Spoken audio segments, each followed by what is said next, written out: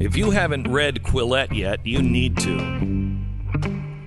Quillette is a place for thinking people. If you don't mind, if you think getting angry at somebody else's opinion is the way to go, don't read Quillette. If you like intellectual stimulation that makes you stretch and think, read Quillette, Quillette.com. Colin Wright has just written an article for Quillette. No one is born in the wrong body. He's an evolutionary biologist, and I'm not sure I understand all of his charts and everything else here, but I think I do, and I thought you should hear it too. Colin Wright, welcome to the program. Hey, thanks for having me on. I appreciate it. Yeah, you bet. So tell me your point, which is heresy today. Yeah, so I think before we get into sort of what the article is about, it's important to really briefly talk about what it's really not about, because many have kind of have and continue to paint this as sort of like this anti-trans or transphobic article where we suggest that trans people don't really exist. So this isn't what we're saying at all. We acknowledge gender dysphoria is very real, often debilitating psychological condition. In serious cases, maybe transitioning one's body to appear as the opposite sex, could probably reduce these symptoms. We don't deny any of that. What we are concerned with, however, though, is that vulnerable children who may be displaying sort of sex atypical mannerisms or personalities, so maybe tomboyish females, effeminate males, they're being told that they maybe have been born in the wrong body or are trans, whereas in reality, these cross-sex stereotypical behaviors is completely normal and is far and away more predictive of later homosexuality than being trans. So I guess what we're saying is that we worry that our society is sort of pathologizing gender atypical behavior, which is contributing to this dramatic rise in adolescent gender dysphoria that we're seeing. So there's a couple of things that come to mind on this, and this is the point of when I was introducing you on. We're just accepting these things and just throwing them in, and are we doing more harm? The way gender dysphoria is being taught and so widely embraced, I agree with you. I mean, there's all kinds of things that happen with our children, but studies show that, 80 or 85% of those who are probably now being told have gender dysphoria, they grow out of it and either become straight, gay, lesbian, bisexual, but not transgender. So aren't we actually targeting the LG and Bs and leading them into saying, no, you are definitely a T? Isn't that wrong? Yeah, I think it's been sort of described as a sort of new conversion therapy, whereas in the past, we've been against conversion therapy, trying to tell homosexual youth or even adults that try to convince them out of their same-sex attraction. And now what we appear to be doing is we're conflating gender atypical behavior with being born potentially in the wrong body. And so instead of just allowing these youths to grow up into what is most likely going to be a homosexual adult, we're essentially now doing a new form of conversion therapy where we're saying, no, actually, you have these sex atypical, stereotyped behaviors. You're maybe more likely to be born in the wrong body. So we're converting them, homosexuals, to trans identities instead of out of their homosexual behavior as we've done in the past. So what's driving this, Colin?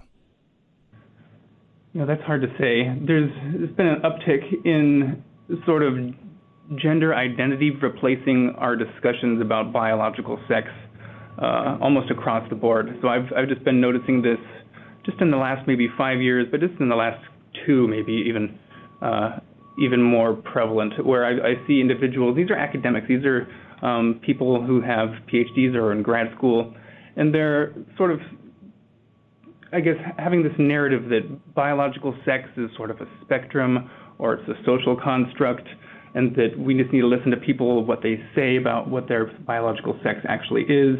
We see this ideology of people not being, having their sex described at birth, but they're having their sex assigned at birth.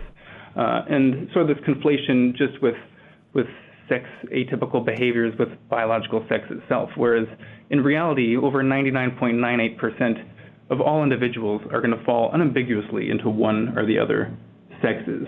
But this gender sort of ideology, which has many different definitions, sometimes many conflicting, and there's many times the definitions are quite circular, seems to be taking precedence, and our society is not really prepared for what this actually means if we were to replace, say, biological sex with this subjective identity in law. We're seeing this in sports. We're seeing this in the prison system. We're seeing this in who's admitted to certain rape shelters, for instance. So the consequences are quite dramatic, and we don't seem to be really appreciating that, or at least half of society does not seem to be appreciating. Yeah, I was going to say, there's lots of us that appreciate that and are saying, wait. I mean, and what I fear, honestly, Colin, is a backlash because it's starting to affect average people who don't have any hatred or anything else. But, if I've got a daughter and she's in volleyball and a guy, comes in volleyball, he's built differently. And, or if she's a runner in long distance running or whatever, and some guy says, I identify as a female, well, now he can run on the team, and you're hurting women. You're hurting women. Yeah, we're seeing this conflation. So I've usually called it the univariate fallacy, and it's basically people will point at any single trait that exists between males and females, and they'll show that, like, oh, look, there's so much overlap in these traits that we can't say that any one trait is specifically male or female. So we have males are on average taller than females, but then people will say well, I know some woman who's a lot taller than most males that I know, and so this is evidence that there's no real sex differences. But the thing is that these small differences, these small average differences in many different traits, these often stack up as well. So if you look at sort of a multivariate approach to males and females, we see that males are by and large quite different than females, especially in the realm of athletics. So you commonly hear people say that males and females come in all shapes and sizes or something like that, and that we shouldn't prohibit any male from competing against females because here's an example of a really tall female, and that's just frankly quite absurd because even though females come in quote unquote all shapes and sizes, it's no random chance that no female has come in the size and shape that's been able to compete in sort of the NBA or the NFL. And these are leagues that don't actually bar female athletes from competing. It's just that no female has ever been able to compete in these leagues. One quick thing to point out, too, is that these small differences in just the average traits, say a height or strength, even though there might be substantial overlap among the general population, when we're talking about things like sports, we're talking about the extreme, the elite of the elite. And when you look at the tail ends of these distributions of the elite, we see that these are way more dominated by males, like proportion-wise. So we can't look at our everyday experience and kind of use this as a metric for how the extremes are going to behave. Dr. Colin Wright, he's an evolutionary biologist at Penn State. His piece in Quillette is "No One is Born in the Wrong Body." Colin, I'm curious your thoughts on being in this community, and because we hear a lot of the experts who would disagree with you, who would say the exact opposite of everything that you've said so far is, when it comes to summarizing these things. Would you say that it is more of a political opposition to what you're saying, or is it a scientific one? Is there a large scientific community that actually does not see these things that I think the average person sees as basic human facts of existence? Yeah, so I do see it as being driven largely by politics. At least that's influencing their conclusions. I wouldn't say that this is done intentionally. I don't think these people are being dishonest, but I think they may be more difficult for them to really spot the fallacies in their own arguments that they're making, such as when I referenced before. Sometimes people will look at a univariate metric of differences between the sexes, and that fails to take into account the multiple ways that males and females differ. I've tried to point this out on threads on Twitter and articles that I'm writing, but I haven't seen this actually refuted in any coherent way. And the fallacy is pretty much just stand for themselves, and even if we criticize them, they tend not to go away. And the main method they seem to be using to sort of silence voices like mine and others doesn't seem to be actually engaging with our ideas and the content of what we're saying, but it usually is sort of just the, you're a bigot, you're a transphobe, oh, look, you're publishing in Quillette, this is a magazine that's known to publish, race science or, whatever they want to accuse. Just sort of a guilt by association. They'll point to some problematic figure that might agree with you, and they'll say, like, oh, you also agree with this one person who's, a bad individual, so therefore you are bad too. So it's largely the silencing tactics that are being used, which is really quite aggravating. So does this make, Colin, your world, I assume you grew up always wanting to be a scientist. Does this make, is science in a golden era or a not dark ages, but headed towards a seeming dark age where if you don't agree, you're a heretic? Yes, I'd hate to sort of lump all of science into this. So there's certain fields that are more plagued by this sort of ideology than others. So I don't think particle physics is particularly influenced by gender ideology. But as a biologist, as an evolutionary biologist. Yeah, so I definitely see it among grad students and even faculty. And before, because I published another Quillette piece before called The New Evolution Deniers, where I mentioned similar types of things. And I sent this to mentors of mine, people that I knew sort of agreed with me in my professional circle. And the consensus from basically everyone I sent this to was that you're absolutely correct, but you cannot say this. This could be just career suicide. I'm a postdoc right now, so I don't actually have a faculty job. I'm applying to faculty jobs, but I was told that this could be just suicide for my career. And I've spent over a decade of going to school and 5 years in grad school to get my PhD. And, this could just be made, nullified overnight if the mob would decide to just, write one big hit article where if someone Googles Colin Wright, this, they just see transphobe, bigot, what have you. So it is definitely an issue within my field. It gets worse, I think, when you go to the psychological sciences, worse when you go to sociology, worse when you go down to women's studies, et cetera, et cetera. But these other fields are definitely influencing my field too. And there seems to be a sort of almost an Orwellian thing going on where if we criticize social justice, social justice in their minds, a lot of people sort of equate that with just civil rights. So if you say, I'm against this social justice ideology, they are here like, oh, you're against civil rights. And so you really can't win. It's almost, you think I disagree with the Department of Truth. It's like, well, you disagree with truth. So there's sort of this language game going on where it's hard to actually engage with ideas without immediately being just painted as a bigot in any way they want to, so they can dismiss you. Quickly, because I've only got a few seconds, but what made you decide just to do it anyway? Mainly because I've always been interested in sort of the larger sort of meta-narrative around science and defending science. I used to defend evolution from the young Earth creationists back in the mid to late 2000s. And I just realized how much I kept sort of self-censoring as I went through graduate school and after.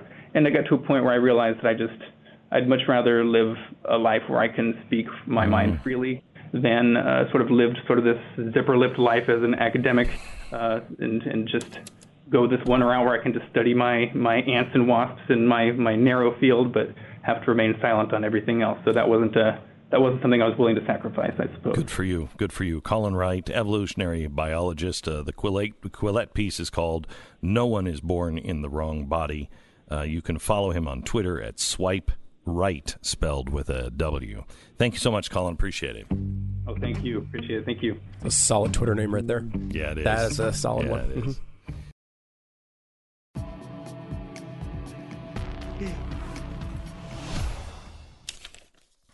All right.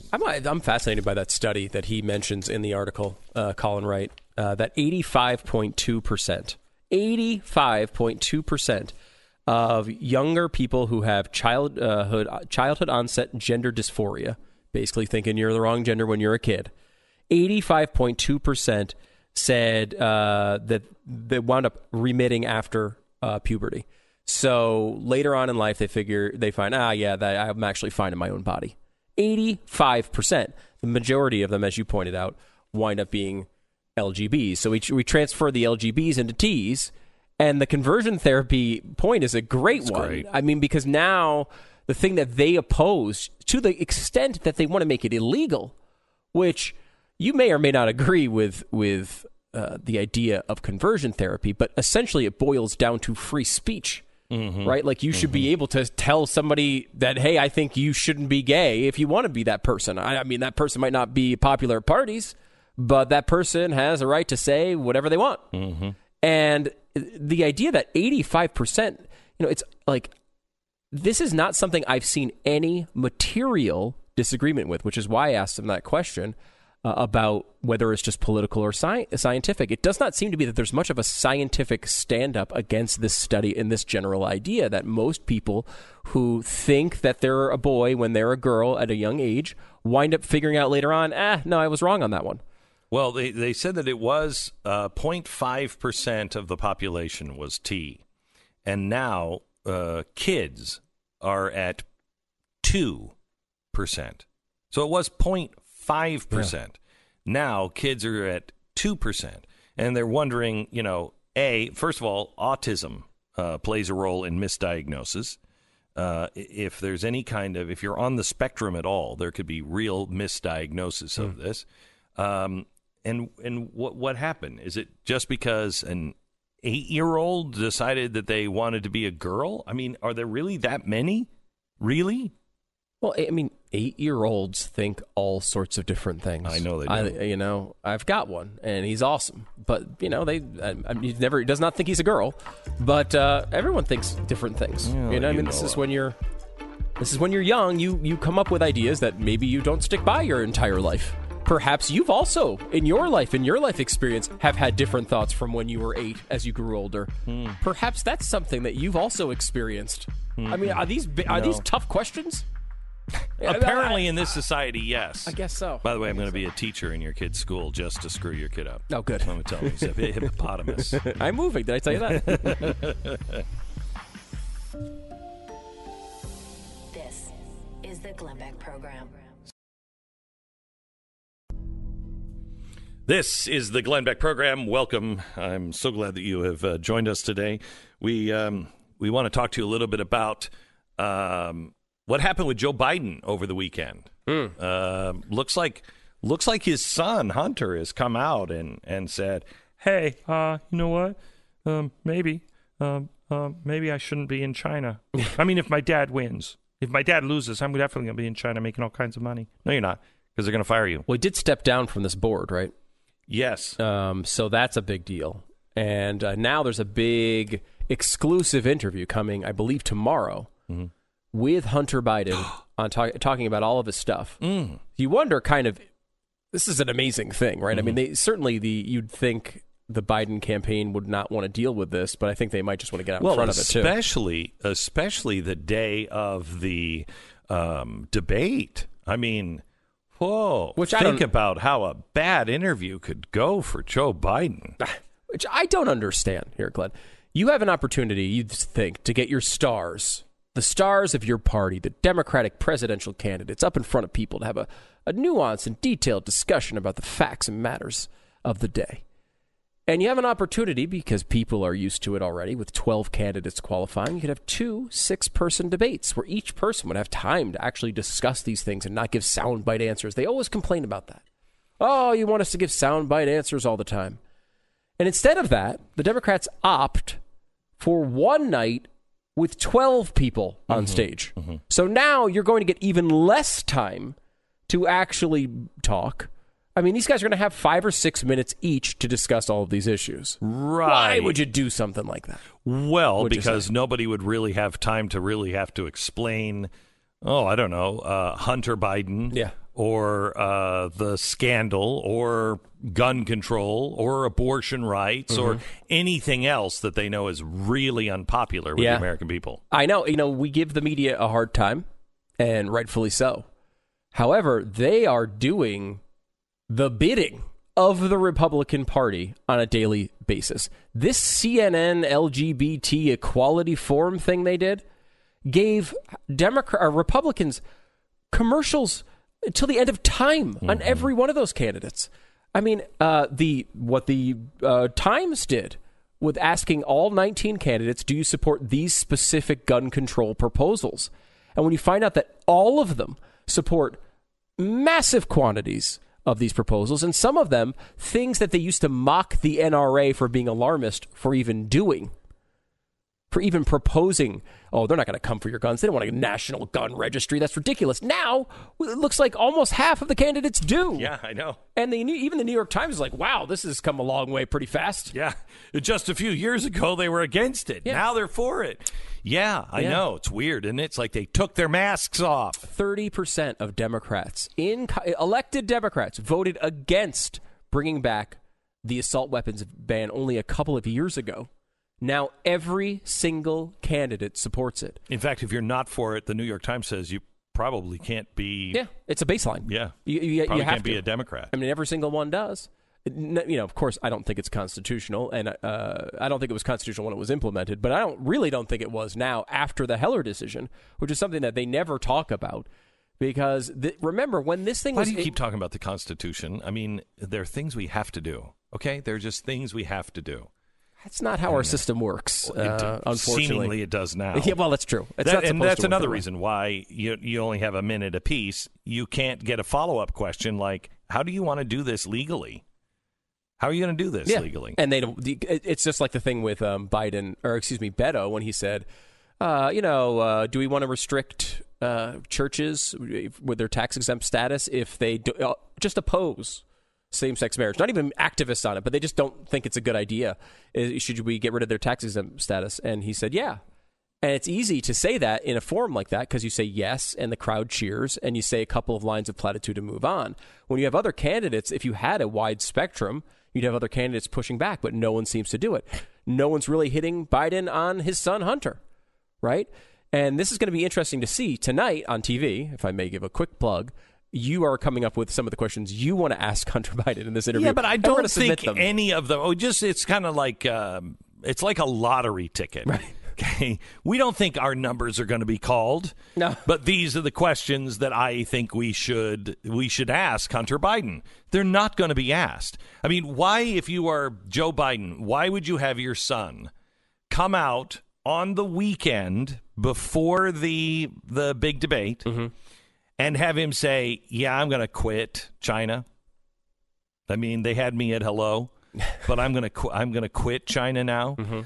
Why would you do that right before and then have him speak to ABC News? Yeah, why not wait till release it on the day of the debate? That's insane. Why not wait until after the debate? It's very strange. And look, the Biden campaign for everything that Joe Biden is and is not, you'd think he'd have competent campaign people around him, right? Like, this is a guy who was vice president for 8 years of this country.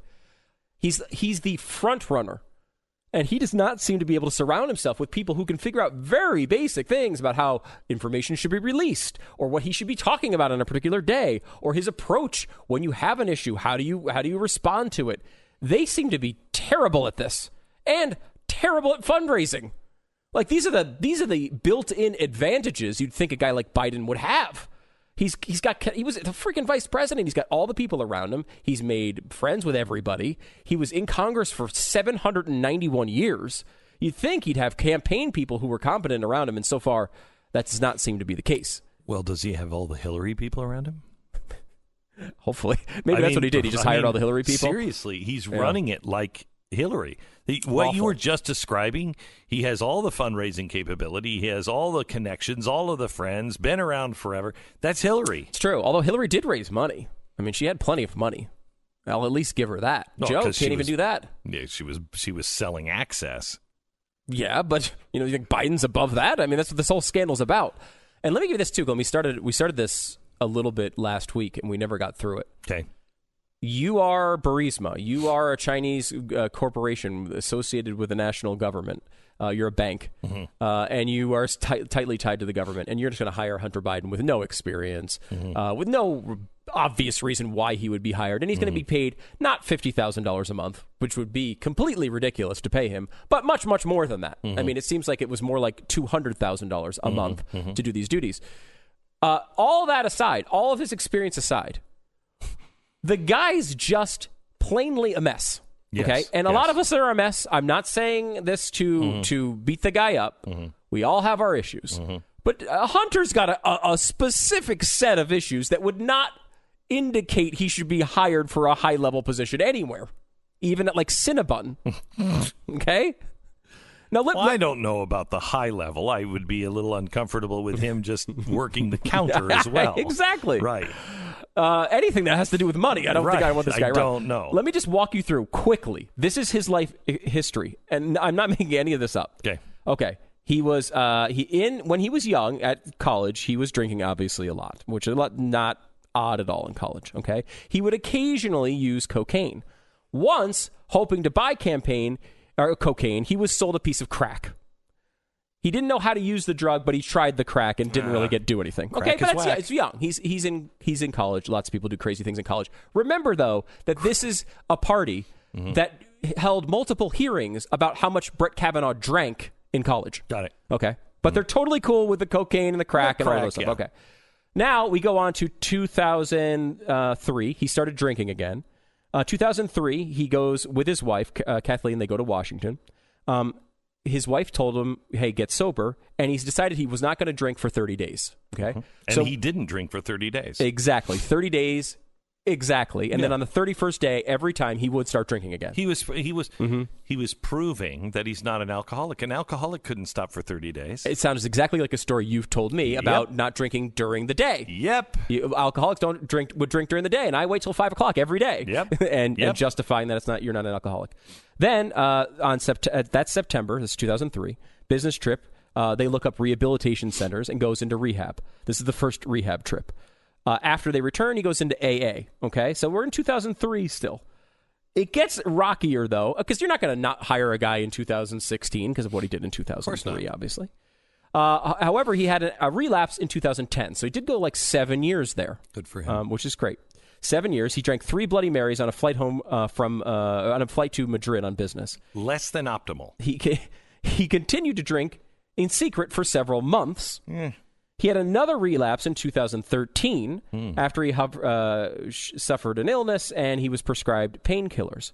In May of 2013, the night before Hunter's first weekend of reserve duty, he stopped at a bar a few blocks from the White House. Outside, Hunter said he bummed a cigarette from 2 men who told him they were from South Africa. He felt amped up as he was driving to Norfolk and then incredibly exhausted.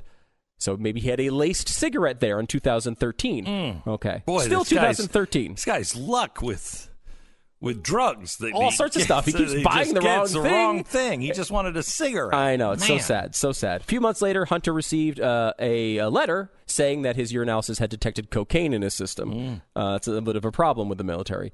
Tried to get his drinking under control in July 2014. By the way, I just want to tell you that this is about the time he gets hired at Burisma. Okay? Yeah. In the middle of all this is when he's getting hired. Tries to get his drinking under control in 2014. He went to a clinic in Tijuana that tried to cure alcoholism with a chicken livers? With something with a root of West African shrubs. It's illegal in America. Oh, yeah. Okay. Yeah, sure. Those work all the time. Yep. AA, fraud. Right. The West African shrub treatment? Shrub treatment. Yeah, big. that works Now, after that, he left, came back to the United States, goes into rehab again. This is 2014 in Arizona. Then he goes on, and again, now he's working at Burisma. He has a trip back to Washington. He told, after the funeral for his brother, Bo, he tells his wife that he was thinking about running for public office. She pointed out that he only recently had been discharged from the Navy after testing positive for cocaine. They rode the rest of the way home in silence. Not a healthy relationship, per se. Couples therapy, Hunter and Kathleen reached an agreement. If Hunter started drinking again, he would have to move out of the house. A day after their 22nd anniversary, Hunter left a therapy session, drank a bottle of vodka, and moved out. Later that month, he and the Burisma co-founder are in Norway on a fishing trip. A guy who's been in all this rehab. The Burisma co-founder drinks with him. Happens all the time. I like to take my alcoholic coworkers out, and you guys do this to me all the time. All the time. You're like, hey, Glenn, nothing could hurt this company if you were just drunk. No. Let's take you out for a drink. No big deal. Yeah. Certainly not something you would do to gain leverage over someone. No. Okay. 2015, he's in rehab again. Early 2016, he becomes a shut-in and only leaves to get vodka. Goes back to rehab again in 2016. This is all when he's working for these big companies. Yeah, well, they're only paying him $200,000 a month. Exactly. 2016 in Monte Carlo, he has cocaine in the bathroom from a stranger. 2016, on his way to rehab, he loses his wallet and buys crack. Why do you hate Joe Biden? The next week after that, a few more trips to get more crack. Again, we're in 2016 now. In fall 2016, he has a fight outside of a bar. He then he moles around town doing drugs, gets a rental car from someone, and crashes it. The rental car people bring out a new car to him. He brings that and he crashes it again. Then he winds up thinking he had a hallucination while driving, drops the rental car off, and the rental car people go in to find white powder all over the dashboard. Again, we are in 2016. He then finally gets a divorce, and then goes immediately to a strip club where he drinks more. This is all in the middle of him having a wife, getting divorced from the wife, then getting together with the wife of his brother who passed away and beginning a relationship with her. Then they break up. Then in 2019, he marries a woman he had known for a week. No, that's not true. 10 days. 10 days. They knew each other for 10 days. Sorry, that's true. Yeah, no, but I'm sure. I want to spend more time on this on tomorrow's program, but I want to pass this by you now. People are wondering, how does this work for the Democrats? How is this going to work with this impeachment thing? Why do this? Especially, why do this to poor Joe? Well, first of all, I don't think they actually care about Joe Biden, but they think that they can go around it, and we'll see with the press tomorrow on how they actually talk to Hunter Biden about all of this. I don't think they're going to actually go after him at all. In fact, Chuck Todd said this weekend he won't tolerate any questions about Hunter Biden because he thinks that he's fine. They didn't do anything wrong. So they believe that this is just going to weaken Trump so much with an impending impeachment. Now, this impeachment, if you remember, if you were alive during Watergate, they had all the tables set out. All of the impeachment hearings were done in public. These are all being done in secrecy so they can control what's leaked and what's seen. Watergate was in the open, again, causing more Trump fatigue. They believe that even if this causes and backfires on them somewhat and Biden goes out, they believe that the Trump fatigue will be so high that Warren would be elected. And what they're planning on doing, I think, is the impeachment vote will go yes in the House. But it's going to happen sometime after the holidays in the spring. Then it'll go up to a vote for the Senate. If the Senate says we won't take it up, then they change the campaign of we need the House, the Senate, and the White House. And they will make the case that the GOP is completely corrupt. If they do a trial, it will help on Trump fatigue. And they will say, because they will vote no, the Republicans, they have to win the House, the Senate, and the White House. This is a Senate strategy. Is the Glenn Beck program.